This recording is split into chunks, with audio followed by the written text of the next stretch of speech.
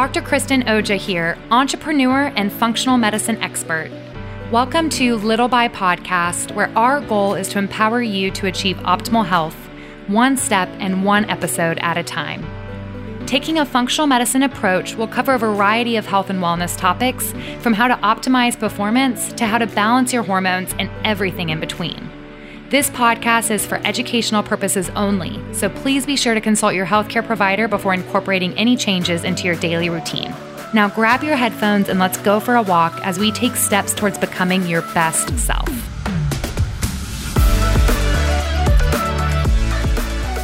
Today's topic is about Candida overgrowth or yeast overgrowth.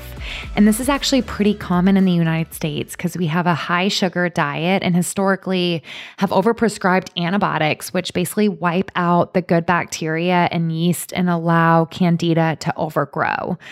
And the symptoms of Candida overgrowth really vary. It can be anything from sugar cravings to brain fog to bloating, changes in bowels, skin rashes, especially under your arms, your breast tissue, or other warm places behind your sports bra, for example. Itchy ears or itchy rectum after having a bowel movement is a really common symptom we hear. Thick white coating on your tongue, especially first thing in the morning. If you look at your tongue and see thick white coating on the back, that can be yeast overgrowth.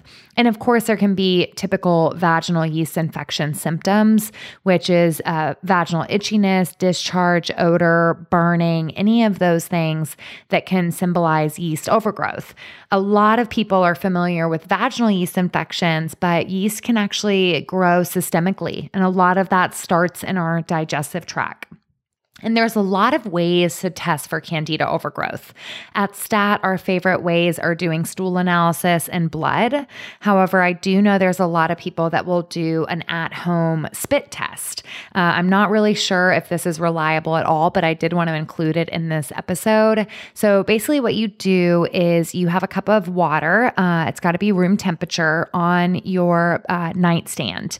And first thing in the morning, before you eat, brush your teeth, drink, do anything, you start getting about a dime-sized amount of saliva in your mouth, and you spit the saliva into the glass of water.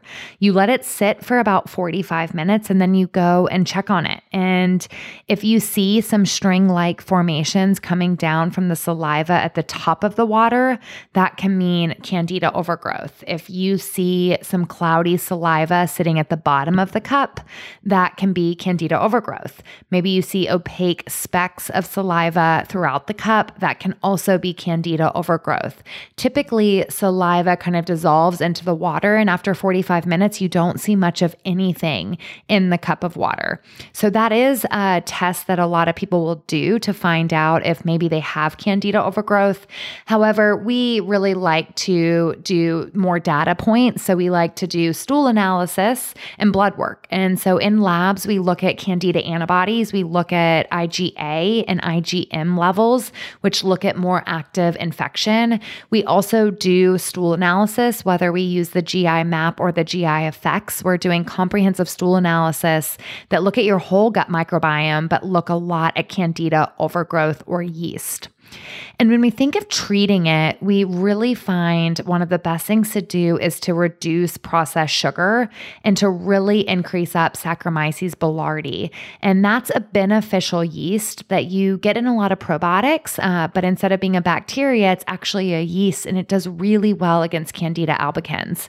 So sugar feeds yeast. And so I have my patients kind of start reading food labels and see if they can keep their sugar under 20 grams per day from what you can read on a food label. The lower, the better, but also not creating eating disorders, restrictive eating patterns. There's a lot of other ways to start treating yeast without becoming too obsessed and impact your quality of life as it relates to food. But being mindful and avoiding those processed carbohydrates and sugar is really effective as we think of yeast management. There's also a lot of natural antifungals. Those are typically where we start at Stat Wellness. We love Biocidin, which is a blend of herbs that has a lot of antifungal properties. We also love berberine, especially if you have a hard time managing your blood sugar. Maybe you have high fasting glucose, you have elevated insulin, elevated hemoglobin A1C, you've been diagnosed with prediabetes or insulin resistance. Berberine at 500 milligrams 3 times a day can be very helpful for blood sugar regulation and for yeast overgrowth. We also like caprylic acid, which is derived from coconut oil, to naturally treat. It has a lot of antifungal properties. Olive leaf extract is another great one, oregano oil. Even using garlic, using fresh garlic cloves when you're cooking is really great. Has a lot of antimicrobial properties, both for bacteria and yeast. So at times, natural is just not enough. Maybe you've really reduced down your sugar. You've increased up the Saccharomyces boulardii and probiotics. Maybe you've tried some of the natural antifungals and you're still having sugar cravings, brain fog, bloating. You really want to work with a good healthcare provider that can assess for Candida. And we do prescribe pharmaceuticals at Stat Wellness, and the two we use the most common is nystatin and diflucan. And both of those are very safe antifungals for the right person that can help clear Candida overgrowth and minimize some of those symptoms listed earlier on in this episode. But it's important to recognize and not normalize these symptoms. If all you can think about is sugar all day long, you're having brain fog, bloating, your ears are itching, you're having rectal itchiness, and you have thick white coating on your tongue, that's kind of textbook for Candida overgrowth. And we need to not normalize these symptoms or kind of suffer alone. Work with somebody that's going to get a good health history on you and kind of identify what may be the root cause. Actually test it to verify that is what it is and treat with diet, lifestyle, supplements, and pharmaceuticals when appropriate. Thank you guys for tuning in. That is a really quick and dirty on Candida overgrowth. Thank you for tuning in. And as always, remember, little by little, a little becomes a lot. Even the smallest changes over time can lead to total mind and body transformation.